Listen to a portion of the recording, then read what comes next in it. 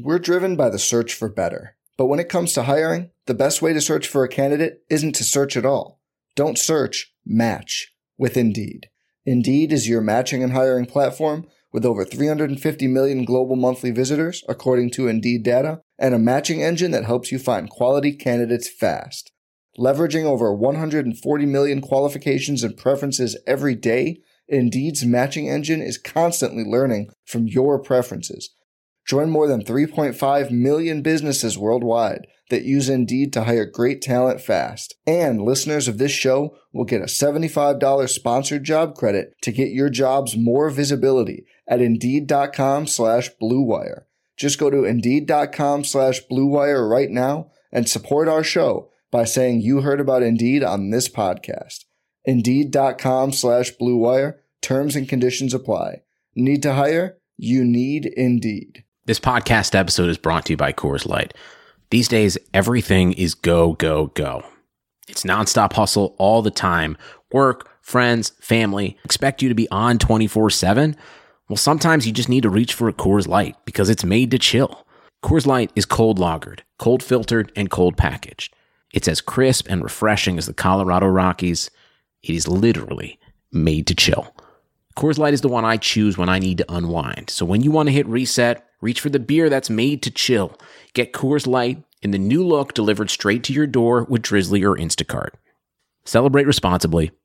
Coors Brewing Company, Golden, Colorado.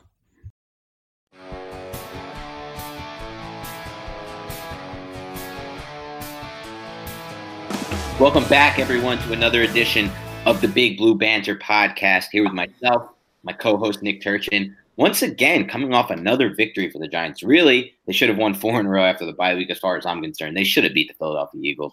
We all know that. But, it was another win against the Bears where they fought back, gritty game. A lot of things did not go the Giants' way, and then they still pulled the game out. And that was really the opposite, what you can say about the first half of their season. So you're starting to see some growth. You're starting to see some of these back-end roster players that Dave Gettleman, for general manager, made moves on, made contributions on this team. And again, we know the Bears were playing without their starting quarterback, but you know what? Mitchell Trubisky, I've watched him play all year. He's made a lot of mistakes and he's made a lot of turnovers. So I'm not just going to go out there and say the Bears were a lock to win this game if Trubisky was in the game. The Giants played well at times. They had big plays on the offensive side of the ball. They had big plays on the defensive side of the ball, and that's kind of what we're starting to learn. James Betcher's defense wants to be a big play defense. And obviously he doesn't have all the pieces just yet. But in the end, it was a victory for the Giants. And I know obviously it hurts their draft position. But at this point, I think you're fine. The trade-off of having a team that is not in a bad culture team in the sense of they're not losing every game. They're not getting used to losing like you see with some of these teams like the Jets. And you start to hear it from guys like Jamal Adams. And the trade-off for winning games, I think, is more important than the draft pick, as long as there's not a quarterback who they miss out on. And that's obviously remains to be seen. But on that note, before we dive into it all, I want to send it over to Nick. How are you doing today, Nick? Doing good. Ready to get in here. A lot of all 22 binging and ready to talk about it. Psyched to talk about it. Yeah, me too. This was an exciting game for me to rewatch on all 22. I really enjoyed it. I really felt like I saw a lot of things more clear than other games. And I'm going to start off by diving into this all 22 review of the game. And I'm going to start off actually with a negative note, because you know what? It's just something that really stood out to me in this game, Nick, and we'll talk about it. But I did think that this was Eli Manning's worst game of the season. And I thought it was quite evident because this was also, in my opinion, the best game of the season to me by far by the Giants offensive line. And now, of course, what I'm doing there is factoring in the opponent, the Bears defensive front, Akeem Hicks, Leonard Floyd, Khalil Mack, Vic Fangio, great defensive coordinator. And factoring in all those things, the offensive line really played well. In the first half, the Giants offense did not move the ball really until that final drive where they got the field goal to cut the lead to 14-10. But to me, the issue is not the pass production. The issue is not the play calling. To me, the issue is Eli Manning. There were multiple third downs and early downs, first and 10, where basically in the first half, Pat Shurmur used a lot of play action on first down and threw a lot of passes. And there were times where Eli Manning had unbelievably clean pockets, in my opinion, just nowhere in sight, no pressure in sight, and just missed throws. Either he was off balance and he threw short or just missed them. He locked onto Odell Beckham Jr. It was clear cut to me that the plan after the Eagles game, where he didn't get enough targets and he didn't get enough involvement, was to get the ball to OBJ. I do think OBJ ran 2 bad routes. The interception I thought was a bad route. I thought the play before that was even worse, or the drive before that on 3rd and 6, where Eli Manning, I thought, read it pretty well, got the ball out there, and it was incomplete pass where the cornerback broke on it. I thought that was a really bad route altogether by OBJ. But I thought that Eli Manning, honestly, was just off target and with clean pockets in the first half. He did settle down a bit in the second half, but there were still some concerning signs that I'm going to get into a little bit later. But before I go on any further than that, am I off base here, or Nick, or did Eli have, honestly, maybe his worst game of the season, all things considered? Yeah. Sorry as I groan. I don't want to. I know that. I don't want to bash, but yeah, I'm. If it's not the worst game of the season, I'm close. I'm in the same realm of bottom 3 games, and for me, I think it talked to one point that we've spoken on this podcast before, and that is when defensive coordinators and specifically secondaries do things at the snap and just after the snap to change the picture for what Manning was reading pre-snap, and that was done with really awesome success for the first 2 quarters. And so basically what I'm saying is the safeties were moving around. There were split field coverages. If you read one side, it was different than the other side. And I think Manning was confused and kind of resorted to, it's not checkdowns. I think he wanted to hit OBJ up because that was kind of the almost a safety valve for him, that no matter what, he was going to have a shot to make a play on the ball. But you don't really see a functioning offense till like what Dan says, until Barkley runs power. And then they kick a field goal, and then they come back after halftime. And I think that they kind of simplified things a bit, and the whole team was able to lean on the running game versus this front, which is like beyond epic to do.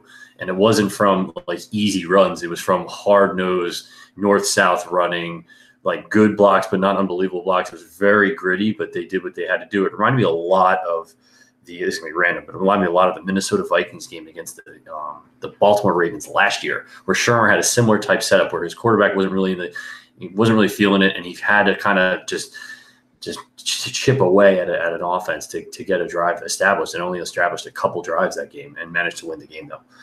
So very, very similar in my mind, but great to get the gritty win, but it was kind of ugly going forward. And we'll definitely dive into the good when it comes to the offense side of the ball, because I did see a lot of that, and you just really gave a preview of a lot of that. It's going to focus a lot on the things I really like from Pat Shurmur, the Giants head coach and play caller, in the second half. And then from the run blocking, we already touched a little bit on the offensive line and Barkley. But before we wrap it up, what I was seeing with Eli, and it did kind of carry over at times in the second half, the 3rd and goal, pass to Simonson. Again, when the play breaks down and what he wants is not there right away, he doesn't have much of a recourse for action. Even when the pocket's clean, if he has to shift off his feet a little bit and he's not set for his throw, it's not getting there accurately. And at times he's just not seeing things. There were open breaking routes over the middle. I counted 3 of them with Sterling Shepard that the ball was just not delivered in that direction. When the Giants scored that touchdown after the miss to Simonson on the 4th and goal, pass to Beckham, which was a great throw by Eli Manning, great anticipation. It was actually similar to the play opportunity they had against the Jacksonville Jaguars all the way back in week 1.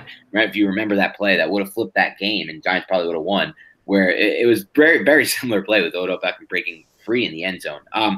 But before that play, to get down there, and it did work out in their favor because Odell Beckham Jr. drew a pass interference call in the end zone. But on that same play where Eli just chucked it up to Odell, it was just another one of those plays where it seems like he locked on to me. It seems to me, at least, where he locked on Odell, because Shepard was wide open. He had burned the linebacker in coverage over the middle. He would have caught the ball at the 7 and basically walked into the end zone if Eli saw it. And from the vantage point on the All-22, it really looks like Shepard is just right in front of Eli's face just before he throws the pass to Beckham. And I saw a lot of that with just Eli just not seeing things that well, and just really, and more so in the first half. But again, like you said, it can kind of help us transition into the good. And that was the second half when the Giants came out with a completely different offensive game plan. And you want to talk about things that you like to see from a head coach, right? And from a play caller. How about adjusting, second half adjustments? That's exactly what Pat Shurmur did.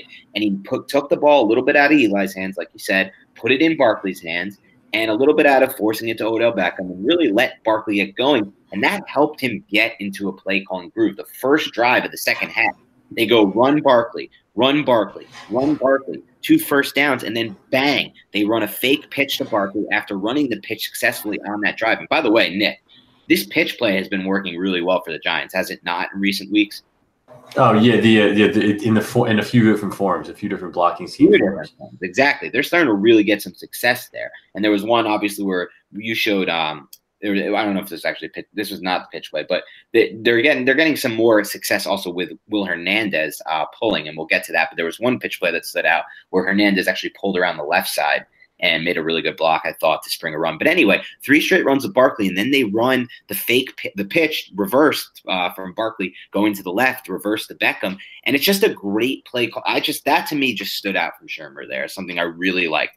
3 straight plays to Barkley, get the defense focused on him, and then completely go the opposite route. And obviously it led to an incredible play by Odell Beckham.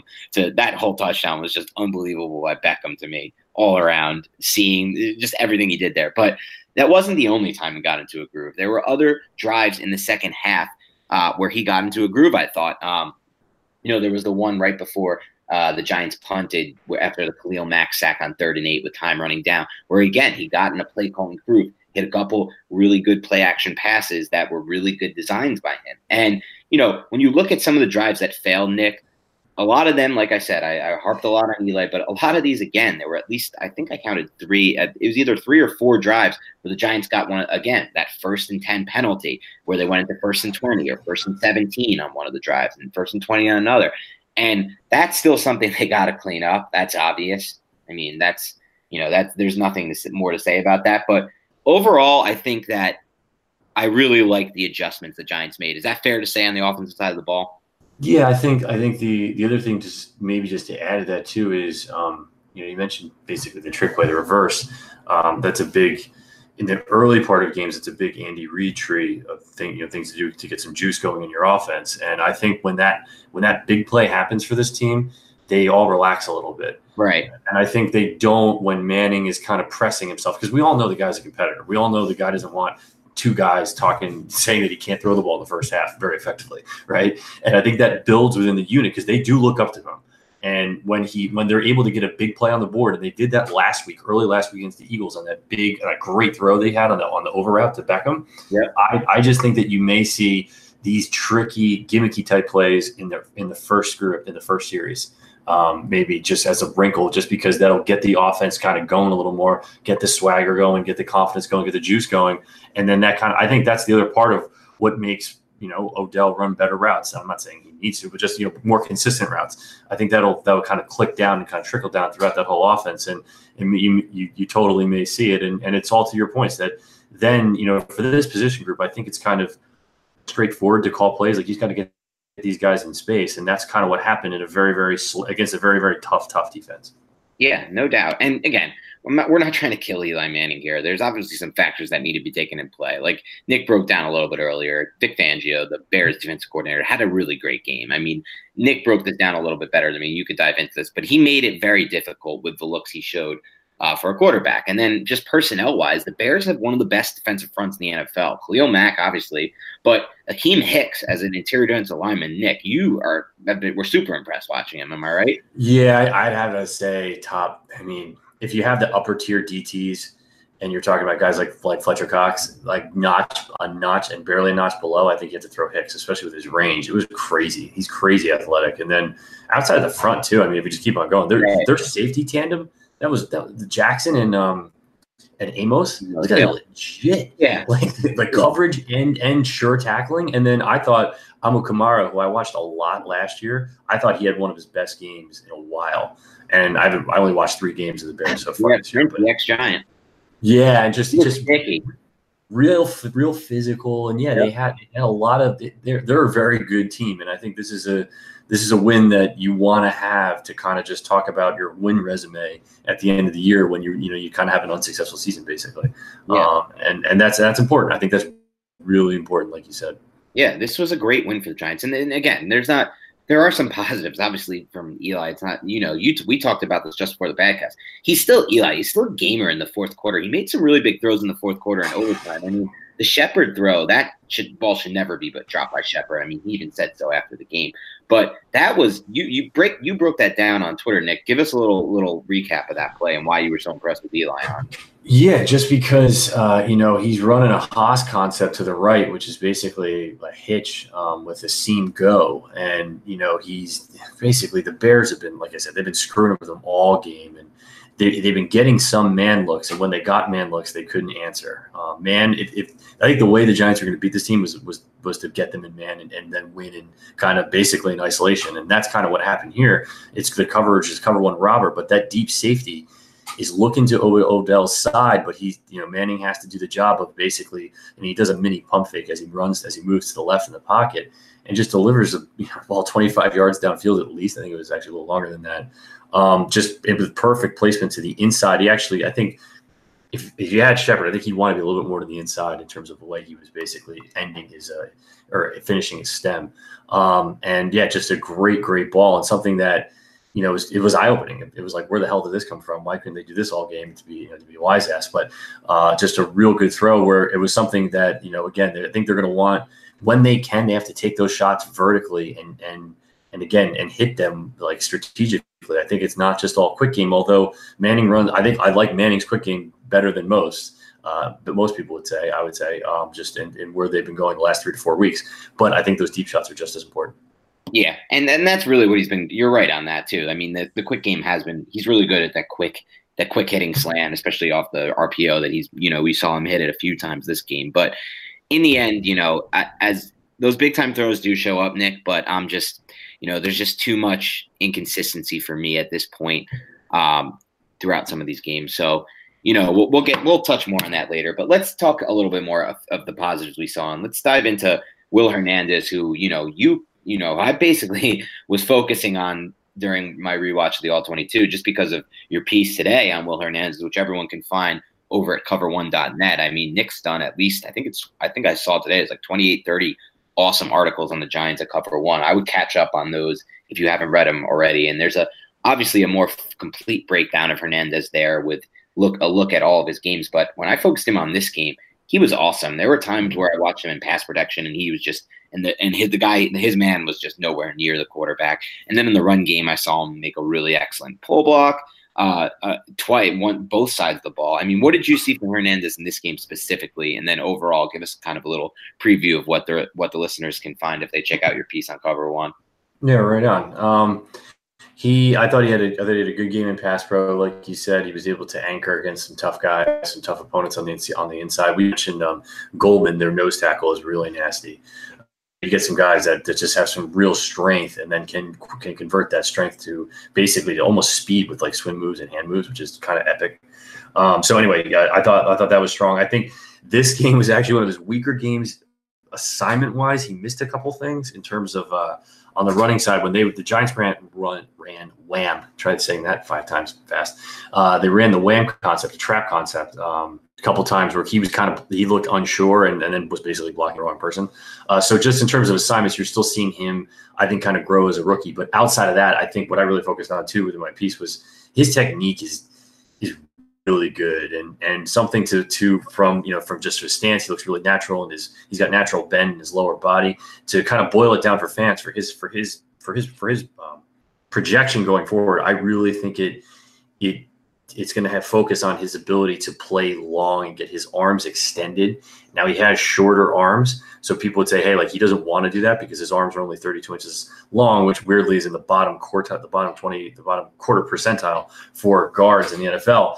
And just, but overall though, when he does that, it allows his whole other game to come around because he has quick feet, but he's not he's not unbelievably sure-footed. He doesn't reset his feet as good as other guys. But when he gets that, when he's able to drop that center with arms extended, it's very hard to get any type of bull rush on him. So within this game, again, you saw that multiple times, and just something where the left side of the line, where I'd overlooked him because he was a little bit of a gray man. He wasn't flashing as much in terms of burying guys like he did in college, like with that real anger and like that. And it's harder in the NFL because obviously the guys aren't, the talent levels, much, much higher. And so once I kind of reset through that lens, I saw like, hey, he's really physical and he likes to look for contact. And it's just a harder league. And you're definitely seeing him progress. And look, I didn't really say this specifically in the piece, but I think he can be an all-pro. And that's people want to compare him to the first rounders that went. I don't know if that compare is there yet, but it's one of those things where it's like, he has it. And I like Solder as a line mate to help him develop with his weaknesses, as well as guys like Jamon Brown, who have very deliberate hands and do things very differently. That type of contrast is huge within the room, and versus before where he had, journeyman guards in there. And I think that's tough, right? Like, you're just trying to get to know everyone. And now I think you have a guy that they should lock up for a bit. Agreed, 100% that, and all, there's times, to me, Brown was a mixed bag in this game from what my focus was, but with definitely more good than bad, definitely. And that to me is that, the continuity is so important. You saw at the beginning of this season, the 4-man pass rushes confusing this Giants offensive line. In this game, they didn't have those breakdowns. There was one stunt that got there, but I mean, that was one breakdown with Wheeler and Brown on that side. And that was it in a game against a much better front than they had played all season, really. So, and that play, just to interject, sorry, that play was evil because it kind of wasn't a stunt. It was in that gray area where the defensive tackle didn't drive into Wheeler. He drove in between, and if Brown passes him off, he could kill Eli. So it's like, that was just a really good play by them. I think you got to kind of chalk that up to the defense there. Yeah. And so then, you give them that, and then it's, there's not the same kind of communication breakdowns that really just killed the offense for the first half of the season, just killed them. So, you can't keep entering every season with new guys there. I think they have 3 guys they should definitely enter 2018 with, and that's Hernandez and Solder, who are already under contract, and then Brown, who they're going to have to find a way to re-sign decently cheap. But I think he could probably sign for something similar to what they paid Patrick Omameh last offseason, and I think that's probably about what his market value will be at this point, unless they wait on him and take a chance, but I don't think it's worth doing, honestly. So anyway, as we move on to another positive I thought from this game, and you touched on a little bit earlier, but tell me about what you like personally from the way Saquon Barkley ran, especially in that second half. Yeah, I mean, a lot of will, a lot of tough, gritty yards going north, a lot of runs that you look at and you go, oh, that's nothing, that's 1-2, and you look on the score sheet and that's 4. And against this type of team, that's like really important. And that type of stuff, that type of grit, the only downside, as I would just say that I saw from him, and this will touch on a question later, is he missed a couple assignments or kind of ran a couple of routes that were a little off on the option route side of things. But besides that, I thought it was Barkley's. I mean, I don't know if you want to say, you got to say top 3 game, just again because of the opponent. But I think the second half to be that type of player that can really ignite a team and then do it in different ways, where they were able to run on the perimeter against their base defense, which is not fucking easy to do. So when you're doing that against an odd front, I mean, that was really impressive by everyone involved, for that matter. So yeah, no, really good stuff there.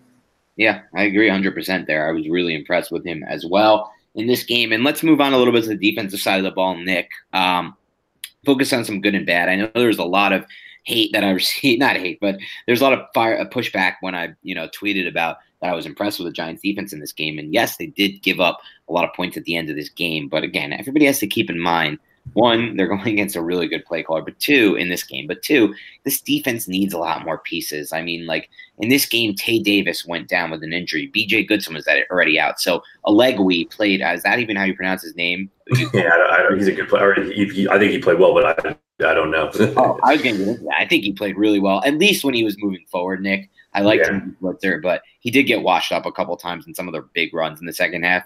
But he played okay. He's not like it, but I mean, come on, like he looks really undersized out there. I don't know if it's a solution for this team moving forward. They have a lot of guys like that out there. Landon Collins went down for a few snaps. They're getting snaps with Chandler, Riley, Olegwe on the field at one time. So it's like, and obviously BW Webb and Grant Haley, who are, maybe players for this team for their future. They played pretty solid. The coverage has been there, but that could also be a factor of Bettcher. But anyway, the point is, like, I'm not going to beat him up when this defense gives up some points, but I really did like some of the things I saw from Bettcher in this game and basically all the games. And one player I thought really stepped up when he certainly needed to was Olivier Vernon in this game, and I wanted to get your take on that because I thought he had an excellent game as a pass rusher, though I did see the Bears, especially in the first half, pick up a lot of big gains running the ball when they ran at him. So kind of break down why that may have been the case in the run game, and then what you saw from him as a pass rusher.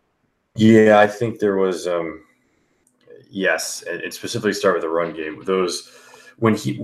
What's a little hard is when he's on the outside, and on some of those runs, he doesn't always directly have contain. And if he was spilling on some of those plays, the linebacker behind him basically had containment. You can almost think of it as a gap exchange.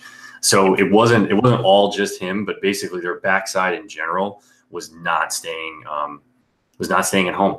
And when you saw guys like 280-pound Kareem Martin, I actually broke this down live in game on Twitter, when you see him stay uncontained and actually hold Cohen to a 4-yard game, and Cohen tried to get to the backside, it really should have been a huge play, but it wasn't because of guys like Martin.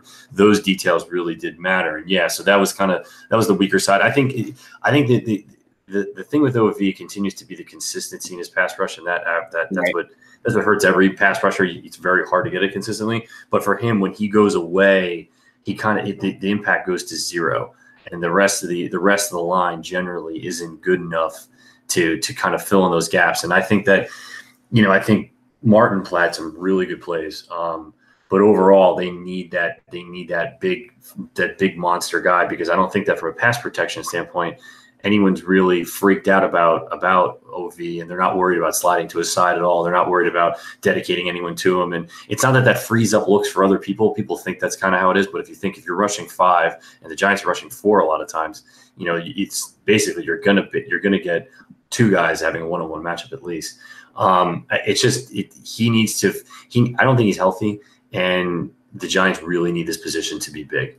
And it's a big deal, because when you're looking at when people come and they complain about the defense and they say the coverages are breaking down, you got to look on those wheel routes. Like, quarterback's got a lot of time there. At key moments in the game, if you don't get to him, you have to move him off his spot. And you can't let a guy like Chase Daniel take his slow windup and throw a 25-yard wheel route down the sidelines. That was tough to watch.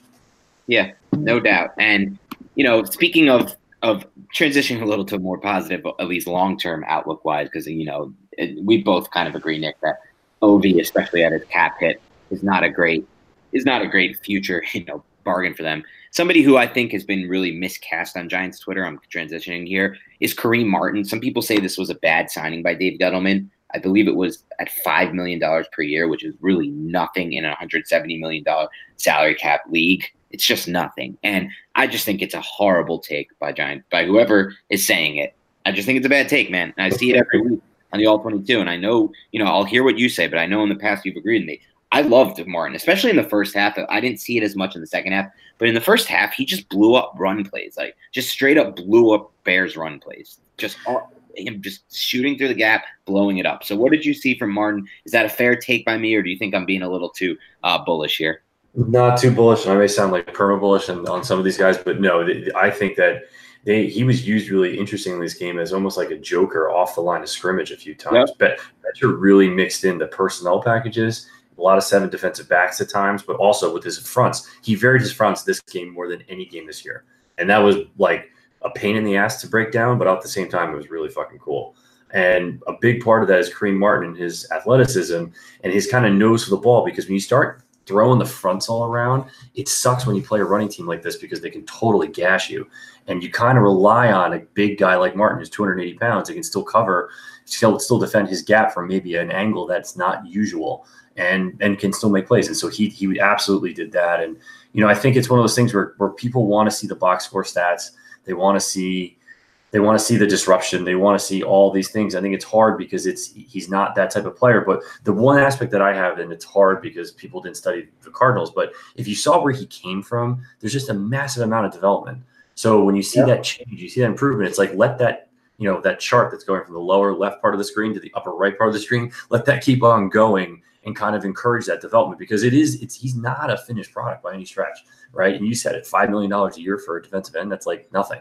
And so that I think that he can get there more. I think that part of him will have to figure out how to get quicker if he wants to lose a little bit more weight, or basically if he's okay where he's at now. I think he's kind of at a good balance. But last year he was basically like a 5 tech only in their base, and then played from a lot of 4-point stance from a 5 and 6 technique on the edge. But he wasn't nearly as dynamic as he is now.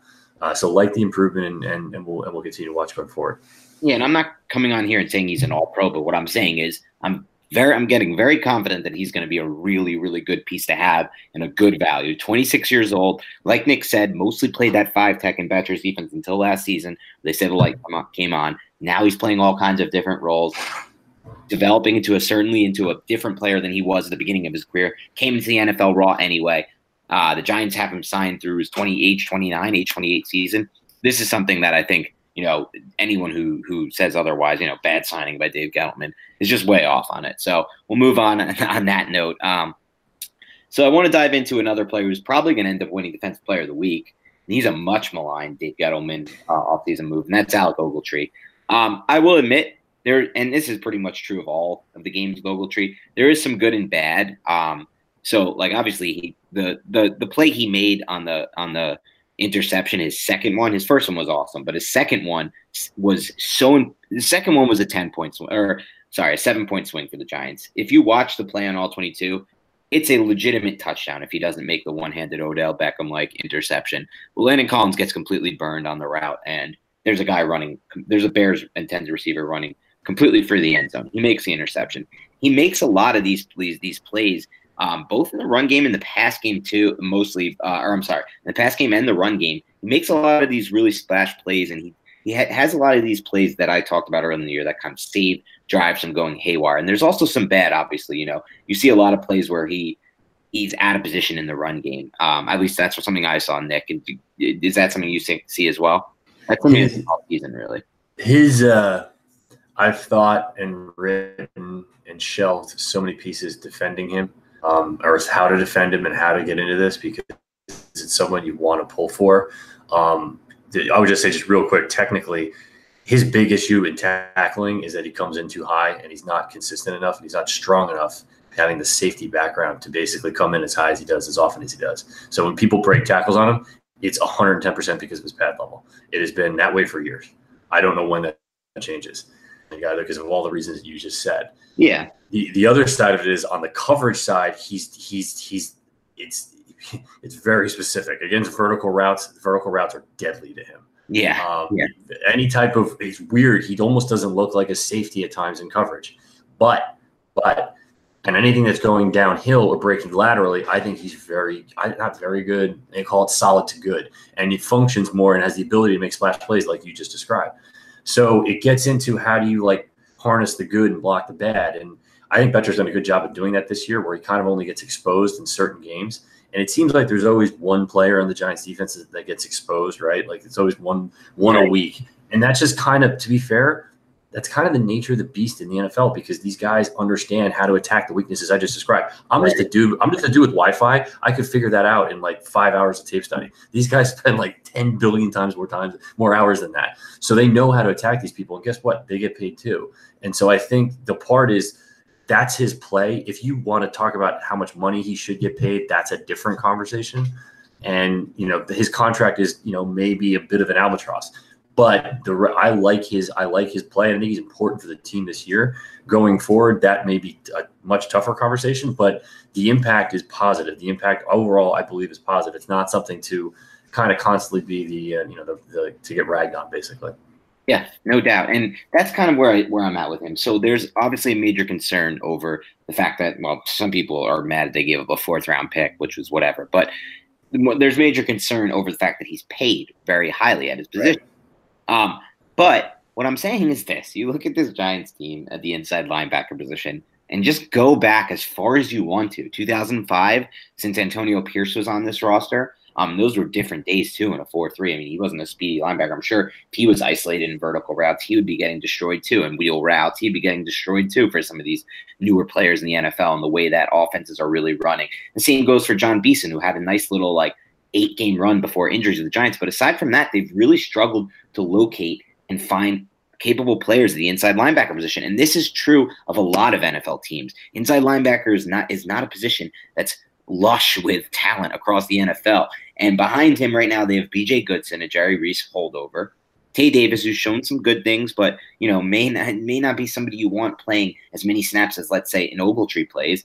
Allegwe, who we talked about, and And obviously Armstrong was there earlier in the season, but it's not that easy to find this kind of player at the second level in the middle. And I think that, again, in a $170 million salary cap league where some of the teams aren't even using up their cap every year, the Jets and Bengals, or what are they, $40, $70 million on the cap, it's fine to have a $10 million player here instead of a $1.5 million player, or somebody like resorting to having Goodson and Tay Davis as your two inside linebackers. And that's just kind of where I see it there. And I know there are some flaws in this game. We both agree with that. But in the end, that it's just harder than people think, I think, to find these guys on the inside at linebacker. And more importantly, the cap is not just like the cap is not like, oh my God, 10 out of 170 million is allocated, or whatever it is, 13, 14, however much it is. I think it's between 10 and 14. I got to look up the exact numbers, to Ogletree, and he's not amazing. Well, it's a horrible move. To me, I just don't look at it like that. So that's kind of where I'm at on that, Nick. I don't know if you see it any differently, but I think the other side of it too, just, for what Bettcher wants to do with the quasi money backer type position at the second tier. Look, it's not overbearingly. There's a lot of talent in the college for the draft, I'm saying, but basically it's going to take time to develop that. So they bought more of the sustainable finished product with leadership capability. So that's what you have now. Going forward, I think it's going to be a question whether they want to go after someone like a Deion Buchanan in free agency, or try to find the next guy with the next group of guys to do that. And that's part of how they're going to grow the team. And he's probably still going to be involved in some level there. But the point is, like, it's not like you can just, like you said, it's not like you can just go interchange these guys and go find the next safety linebacker hybrid. It's like, yeah, they do exist, but not exactly to come in and be able to help with the play calls. It's not the way it works. It's not the way it works, Ed, especially with the Bettcher's defense, which, again, the number of coverages, I should start counting these. I mean, it was insane this game. And it's just that's not easy to do, and it's not a 4-3, right. And there's a lot going on here, and I get that part of it for year one especially. Yeah, no doubt. And just to transition a little bit to some other things we'd like to see, and I know I kind of talked to you about it before this, and then you kind of wrote in your notes some things that interested me. 7 defensive backs at times by James Bettcher, some 2 defensive line fronts, more radar fronts, Chandler around the line of scrimmage, deep in coverage, more Collins money backer. So tell me a little bit about what you saw from James Bettcher's defense and all these things that really intrigued you. Yeah, they like I said, the personnel packages were different. What they also were doing on a lot of downs to really any personnel package that the Bears came with. They were running 2-3 techs on the defensive tackle position. So if you can envision 2-3 techs, 3 tech defensive tackles outside the shoulder of the guards, and when you do that, that may seem a little like not that different for things, but it leaves a big hole in the middle. What they were doing was they were alternating either mostly Ogletree, or Landon Collins stepping in over the center and jumping the center, basically, either maybe reading his step and going the opposite side of his step, or actually going to an assigned gap. And doing that, it's a little risky against a team that likes to run RPOs like the Bears do, but they didn't, and so they were able to get some kind of effective interior rushes. And I'm really interested to see if that's going to continue for the rest of this year. Obviously, with Collins now hurt, that may not be for him, but will they insert someone else to basically be that other money backer right around the line of scrimmage, where this front I think plays to their strengths, and as well it adds another kind of like annoying arrow in the quiver, where I think it's the best of Ogletree, because he's getting downhill early consistently, and on passing downs, that's really what you want. So stuff like that was really cool to see. And again, this is stuff that we had not seen earlier in the year. You even saw guys like Josh Morrow playing 0 tech and 1 tech this game. You saw there was a lot more. The varied fronts keeps teams off balance, and it does things that, in the end, or it can slow down a lot of good teams, and it could take a team like the Redskins that are kind of flailing a little bit with that from the quarterback position and make it even harder, just by lining up, basically. Yeah, no doubt. And so, again, me and Nick are probably more excited about the future with Bettcher than probably anyone right now, Giants fans, and I get it. But I'd say give him time and give him, a chance to really get more talent in and right the ship here. So. Anything else we want to touch on here? Some things at least that stood out to me. I'll dive into these, and you can talk a bit about them if you want. BJ Hill, obviously, I thought had a really good game. Did you think that, one of the sacks was partially because Chase Daniels stepped up because Olivier Vernon got a nice pressure around the edge. But do you think that kind of Hill's progressing as you would have expected at this point in his rookie season? Yeah. I think that you saw what I thought was cool. You saw his swim move on a couple of occasions, which again, that's like a big deal for a rookie. We talk a little bit about Lorenzo Carter's hands and watching his hands usage on the edge and trying to get bend. Well, for the interior rusher to be able to kind of get that good bull and then be able to convert a bull into something else with his hands is not easy, especially against offensive linemen in the league. And that was absolutely there, and it was cool to see, and just more. You need more going forward. Yep. All right, so another thing I wanted to touch on real quick, Nick, and get your take on it. I know he only played, let me get the exact count here because I wanted to make sure I didn't screw it up. So he played 16 defensive snaps, and he was a pass rusher on 10 of them. On one of the snaps, I love what I saw from RJ McIntosh, number 90, new Giants defensive lineman to start focusing on a little bit. He had an awesome pass rush move, I thought, midway through the game where he literally almost got a sack. It was actually on the play in the first half where Daniel threw up the ball to Allen Robinson, and he made an unbelievable catch. But anyway, I think that's really what the Giants liked when they were scouting him, just that quick inside pass rush move. And so is that something that stood out to you too when you were looking back at the All-22? Did you notice that play? I swear I'm not just bullish on everyone, but yeah, it did. And like his play strength too, for a 280-pound guy who hasn't played a lot of snaps. Right. Been out of football basically for almost a year leading up to this game. When you think about when last college game he played was. Yeah, and then I had multiple notes about about him having a nose for the ball and being able to kind of he seemingly is a pretty instinctive player. And yeah, no, I again, it's super early because this guy's trying to get back on track. I mean, it really is effectively like preseason game 3 for him. Yeah. So it's like he's going to have to go through a whole development to get to this stage where the weeks ahead that guys like Hill are is a big deal, is a very big deal, especially. And then on top of it, he was injured, so for sure. But so far in early sense, definitely like what I see.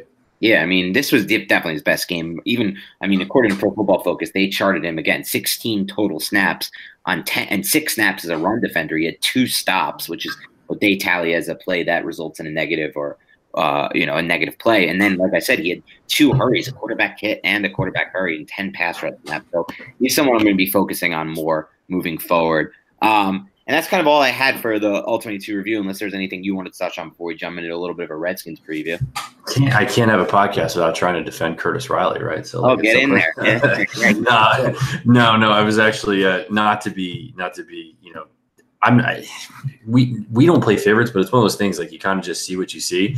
For the last 2 weeks, he has not played with the physicality that he did in the previous games, and just to bury the guy, but like if he doesn't have that physicality soon, I think that may be kind of where they start looking at the upside and downside with the mistakes that he's had and not wrapping in some cases and the tougher angles against speed. And so that was one thing that stood out for me, and I haven't really mentioned it because I'm trying to see why. I know he was on the injury report 1 or 2 days last week, and I think it's something on his upper body that they may be protecting a little bit.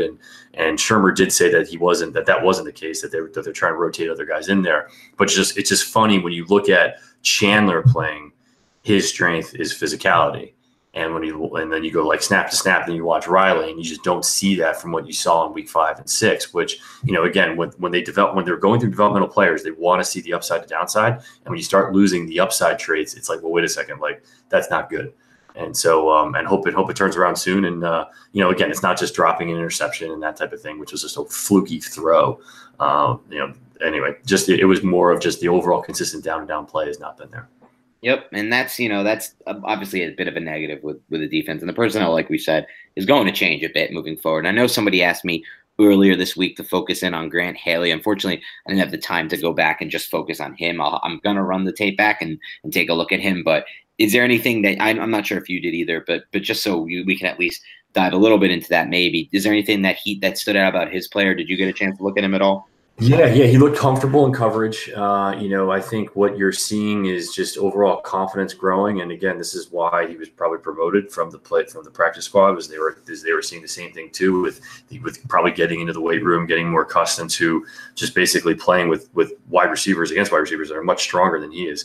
I would say that he made a really nice run stop, buckling. I forget what running back it was. I think it was physical. He really is. Yeah, and for he's only 185 to 190, so it's one of those things where he's got to get bigger. But yeah, no, I definitely like that uptick there, and someone where again, when they went to 7 defensive backs, he was clearly in the mix around the line of scrimmage as well. So again, the borders between box and free safety are kind of dropping across the league. They're really dropping in Betcher's defense, but that's really important, I think, too, especially if Collins is not going to be here for extended time. Yep. And that's a whole nother thing we'll talk about at another time, most likely. I'm sure we'll get a question about that. But let's dive into the Redskins preview here. Just looking at it from a holistic view, I think that the Giants offense could struggle in this one. I do think they'd be smart to move the ball through Barkley like they did in the second half of this game against the Bears. They really don't need, and then go for the splash plays like we talked about, more some of those shots that can be created off of that. I think that's definitely the best way to attack a defense. It's still playing good football. I thought they played an excellent game against the Eagles, especially considering the fact they were on the field for so often. But on the flip side of the ball, the Giants entered this game, and this is partially why the Giants entered this game as 3.5-point favorites, a huge 6-point swing in Vegas.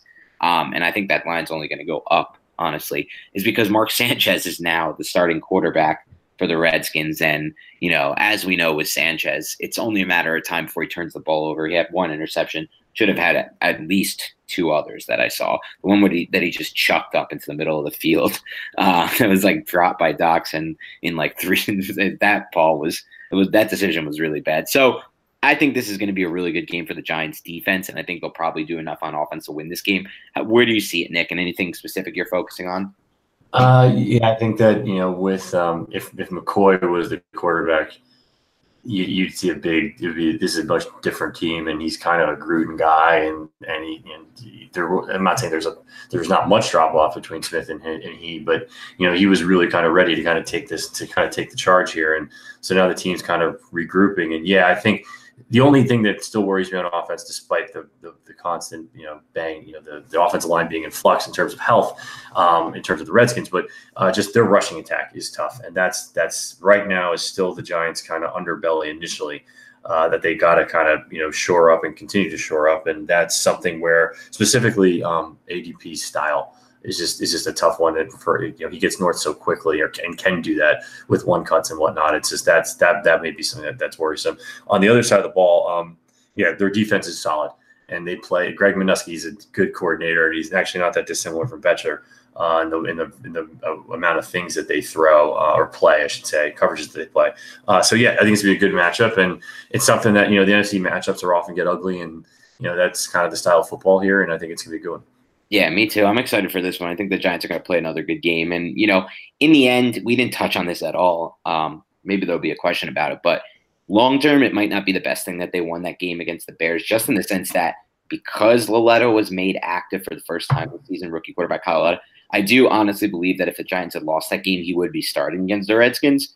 But, I don't think they're going to start him until the Giants lose another game. And I do think they'll win this game. So, it is what it is there. But I do think that it's likely that he does get some action this season. I really do believe that. I don't think they would have elevated him to second-string quarterback and made him active on game day otherwise. But we'll dive into that a little more. I think that we're going to have one question that centers around it. So let's jump in right now, Nick, to some questions from the listeners. And we'll start with Benji, who asks, if Landon Collins is out for the rest of the season, and for those who don't know, we didn't really touch too much on news and notes.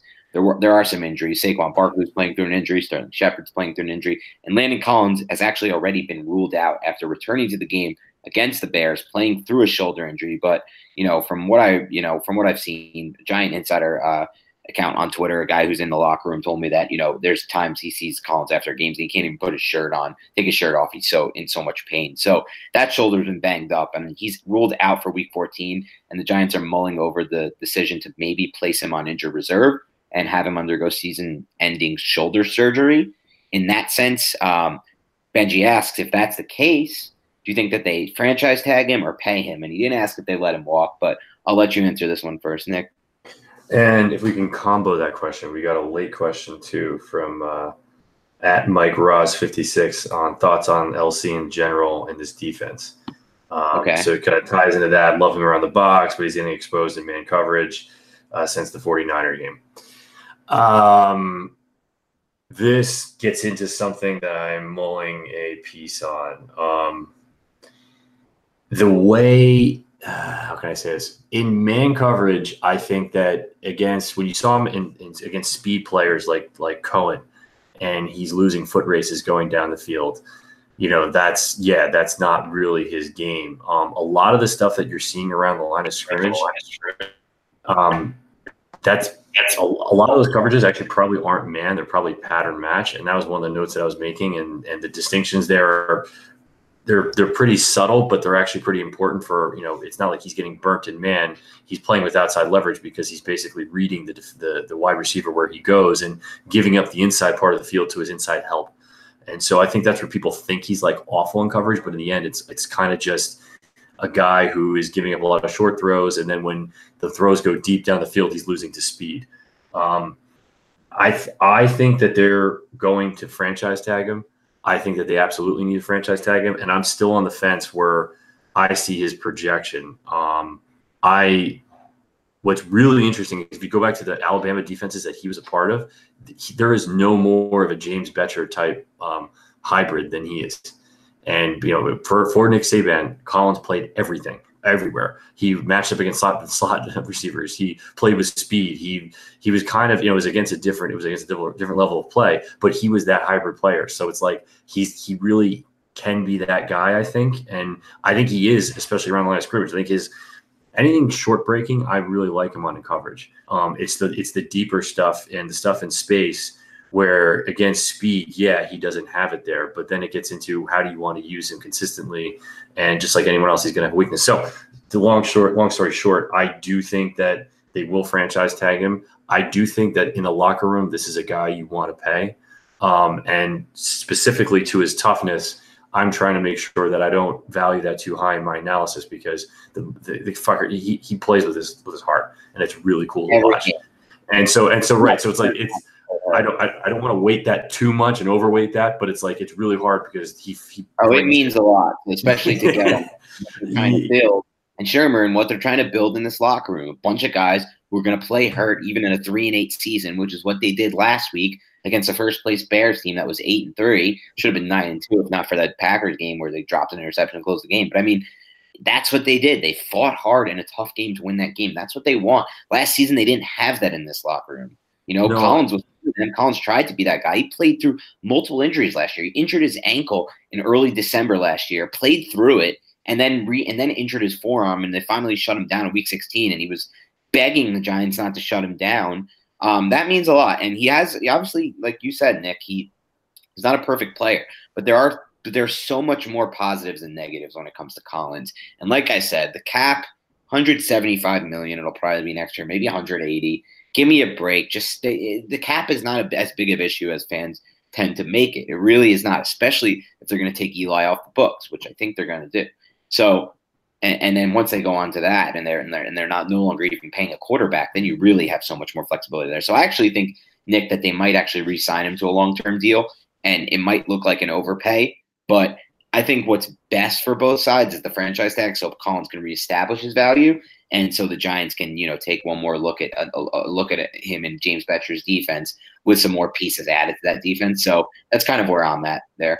I think too, it comes down to meetings within the pro department, which is a cop-out answer from people on the outside, meaning that, like if they don't think that they can get similar talent in the market or in the draft, like they should be thinking about him, because I don't think this guy is anywhere near his ceiling in terms of, I know he had a great year at 16, but I'm saying overall in coverage, especially for Bettcher, like he comes from Alabama playing a lot of pattern match, or all pattern match, basically. That's what Bettcher is doing now. It's like that fit is a big deal.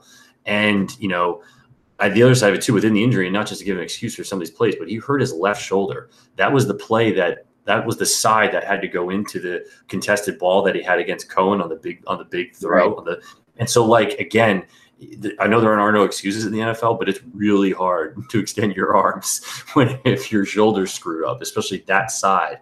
And so that's what I saw on that play. He did everything he should except play through the catch point. If he does that, people are saying it's a great play. So I know it's tough.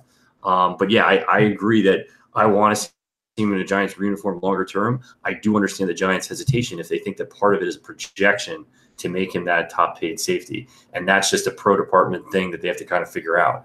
And we'll see. But I do think, like I said, the middle ground is the franchise tag, and I hear him. If I'm him, and I'm pissed if that's the case because he wants to be here. So we'll see. So again, sorry to get away from the question, but I do think he's the fit. I do think part of it is a projection now, and I think he can get there.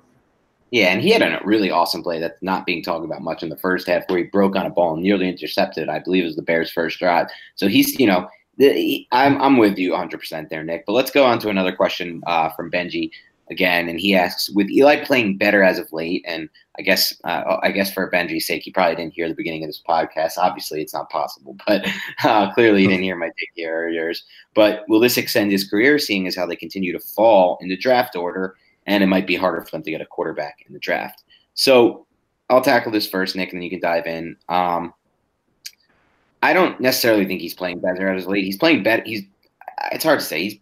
He's played a little better before this game, I thought, for sure. He's definitely played better as of late as the offensive line has started to play a lot better.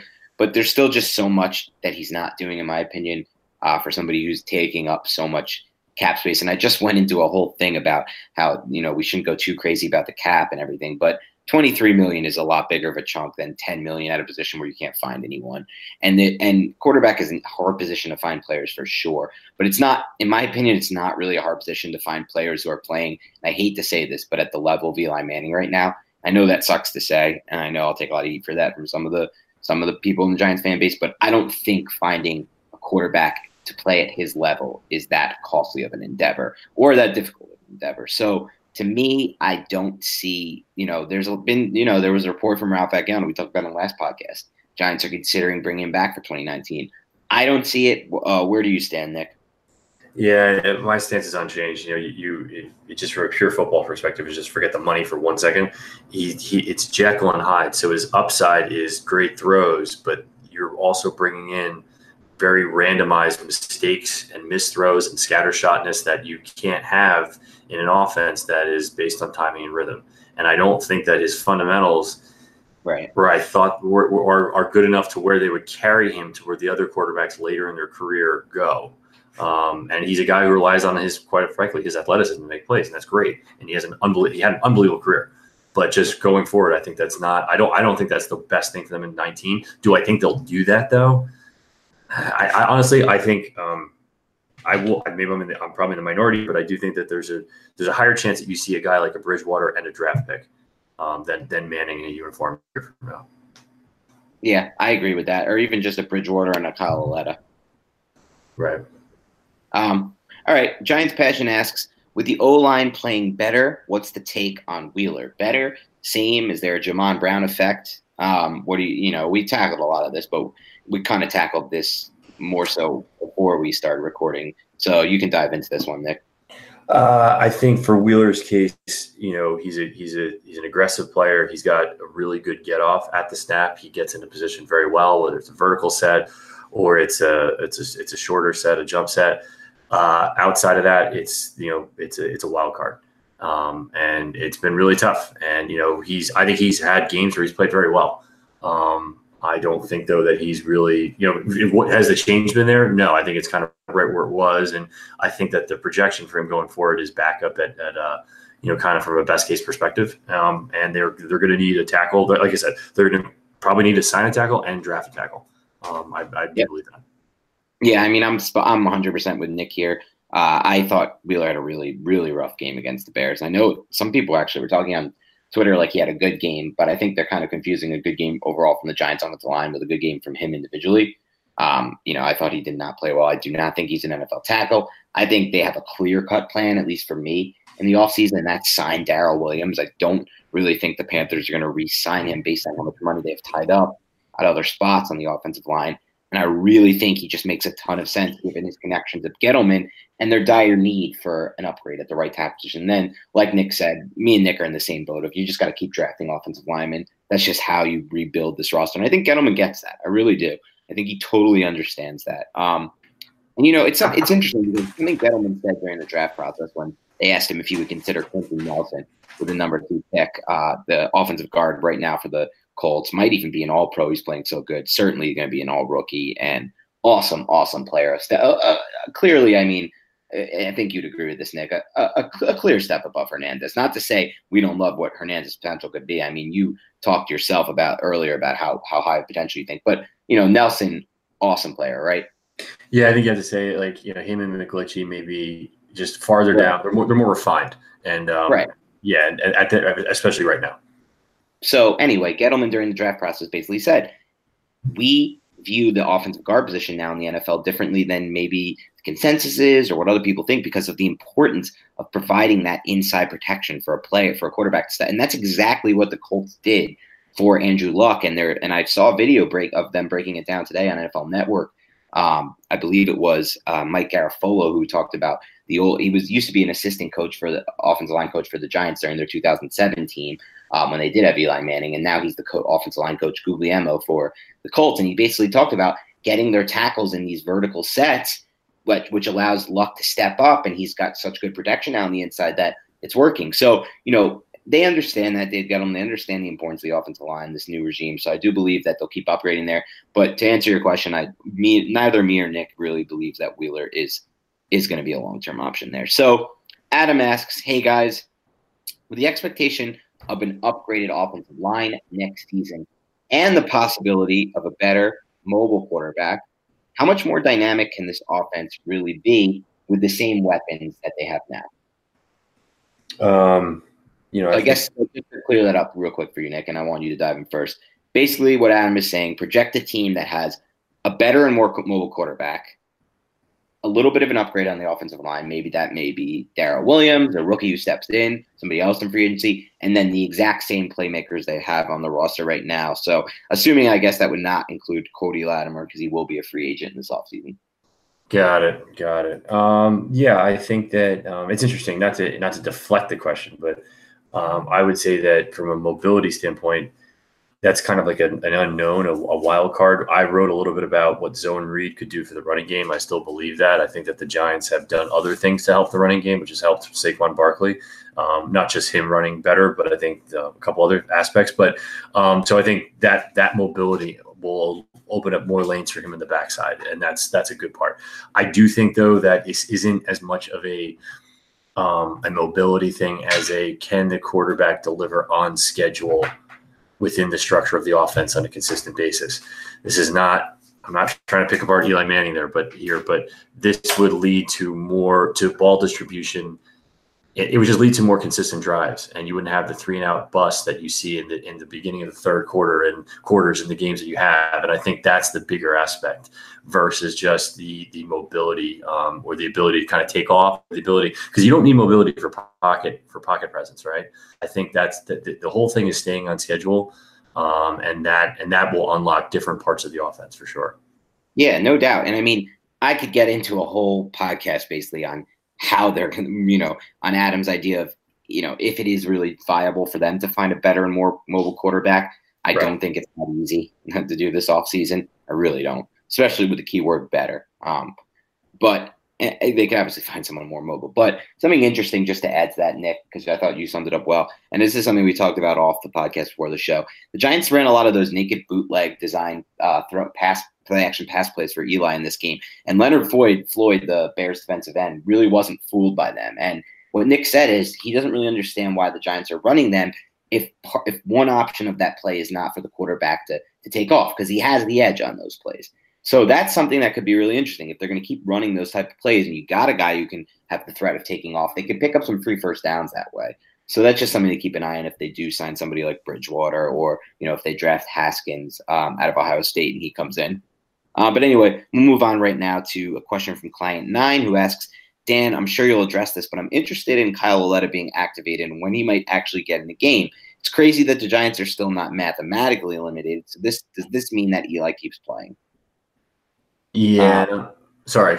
You go. Go ahead. I'll go. For some reason, I'm just looking at the schedule, and that Indianapolis defense that plays a little bit more vanilla zone is just soft. It's just soft circled on my calendar, and it's more. It's more of a gut feeling, and I just think that if you get to that point where there's 2 games in the season left, someone was highlighting it. I'm stealing this from someone. Someone was highlighting today that, remember, Patrick Mahomes only played 1 game last year. Right. And they felt okay with that projection. I am by no means saying that Laletta is Patrick Mahomes. That's different. But arm talent. And so sorry, actually, this was Coach. Coach said this. Okay. In his post game presser, or not post game, his after day presser. So anyway, I think that it could be as little as that. It could be. It's just for me. I think that they want to set him up to succeed if he plays in a game. And I think that Tennessee defense, especially if they're still competitive in the sense that they need to, they still have something to play for at that point of the season. It's going to be tougher. Obviously, Indianapolis probably will too. I think. It's a different type of animal. Yeah, no doubt. Me personally, I think that if they lose this game, he could get the start against Tennessee. We talked a little bit about this earlier, but I do believe it will come down to when they're mathematically eliminated. But, Indy is a good spot start for him because you have a situation where you're going to get inside a dome, no chance of bad weather. But in that case, honestly, Nick, I do believe that there's still a good chance they turn back to Eli for that final game against the Cowboys if they do, in fact, already plan to move on from him this offseason, just to give him his final last start in a meaningless game anyway. I don't know if they totally believe that one extra start for Laletta is going to make enough of a difference for them to overrule, just that sentimental idea of giving Eli that final last start, that chance to beat the Cowboys, especially if it's a game where the Cowboys need to win to make the playoffs. So we'll keep that in mind as we move forward. Client 9 also asks, Dan, I'd like to get your, and this is for both of us, I'd like to get you, I think he's just addressing me on Twitter, but I'd like to get your take on the possibility of Jackrabbit, Janoris Jenkins, sticking around next year, avoiding being a cap casualty. So I'll dive in first, Nick, and then you can jump in. I think he'll be on the roster next year. I've said this before. I'll say it again. It's not easy to find cornerbacks. 1, 2, they don't really recoup that much money from releasing him because there's a lot of dead cap. 3, he's really played excellent the past few games. He was awesome against the Bears, really just great against the Bears all game. And he's been playing hurt this year. So it's like,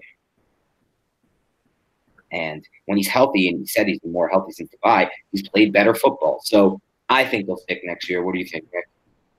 Yeah, in the same boat. I think that if the draft class was a little different for cornerbacks, again, we're in the same boat of you can't address all needs at once. And I think the Giants have already not done their work on the cornerback side with with getting Sam Beal, but I don't think they're going to spend a second rounder on a cornerback. It's right. So if you're in that boat, I think that that another year with Jenkins is there, and I totally agree that again. I think it's not like all these guys have to play for. Well, I guess they do. Everyone's kind of playing for a roster spot, and he has shown that he's definitely flashed physically too. In the last 2 games against the run, there's not a lot of he has not played soft by any stretch. So I think all that's going into the bucket there to kind of make him part of the 19 year.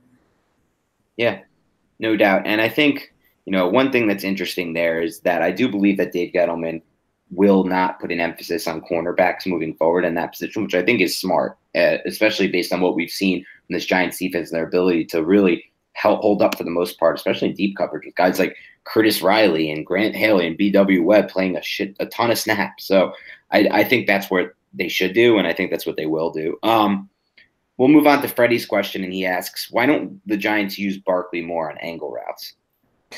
So something that we get a lot of focus on that because he can basically blow up that play, and he ran a fin route or a square in basically for 5 yards that Manning found this past game out of structure. It was a scrambling Eli Manning play. It was great, and it was just it was a nice play, to be totally serious, and it was the right thing to do in the situation. He could have taken off for some yards, but it was cover 2 man, so it was a good throw.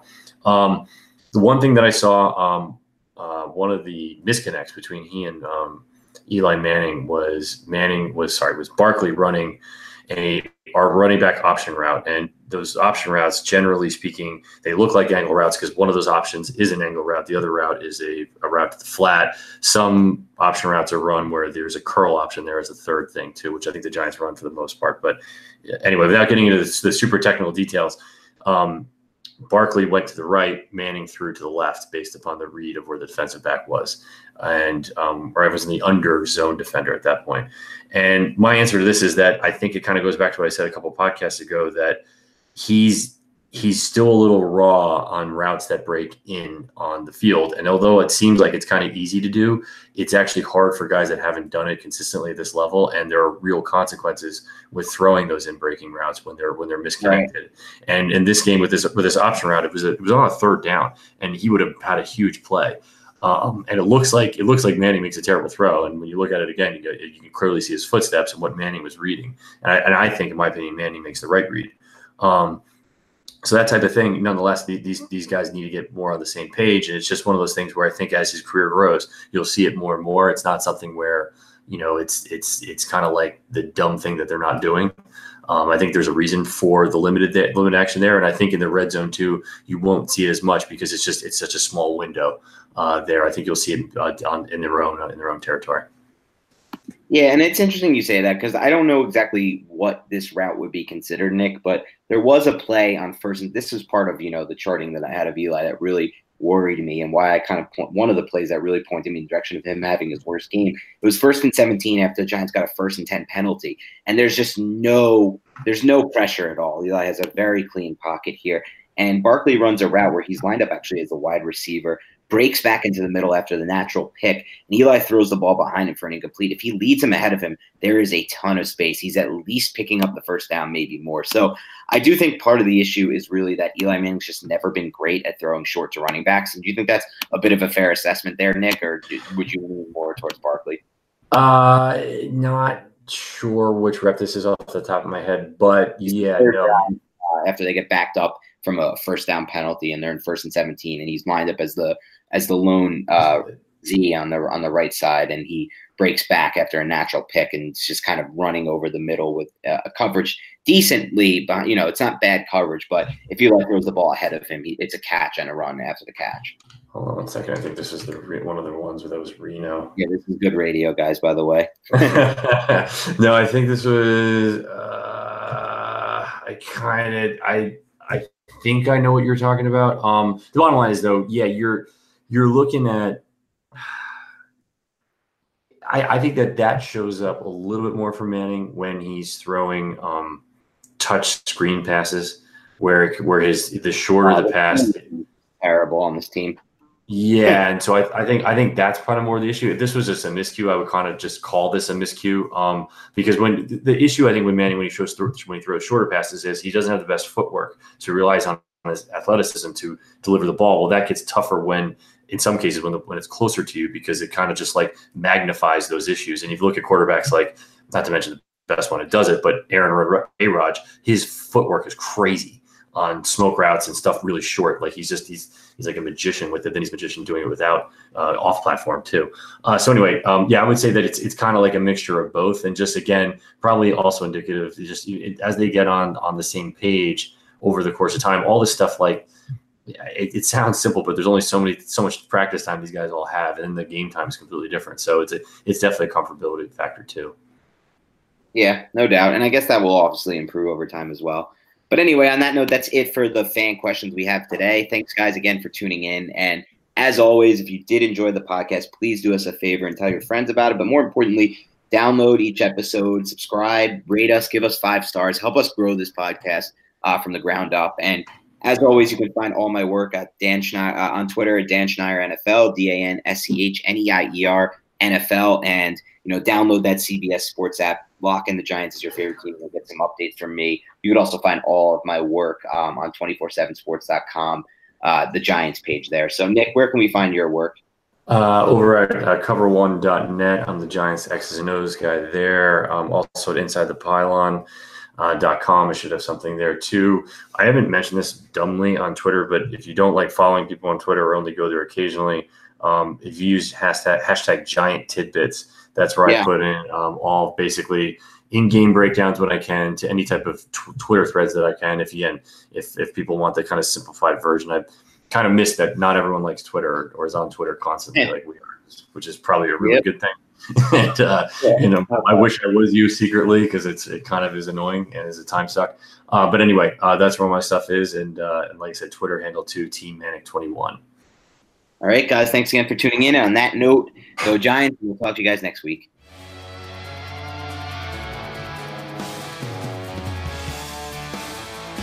I was driving through the misty rain. It's searching for a misread train. Bopping through the wild blue, trying to make a connection with you. It's a train of nowhere.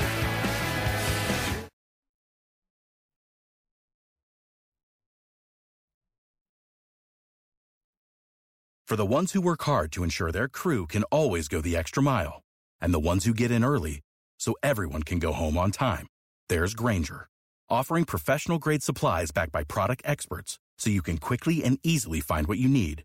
Plus, you can count on access to a committed team ready to go the extra mile for you. Call, click Grainger.com, or just stop by. Grainger, for the ones who get it done.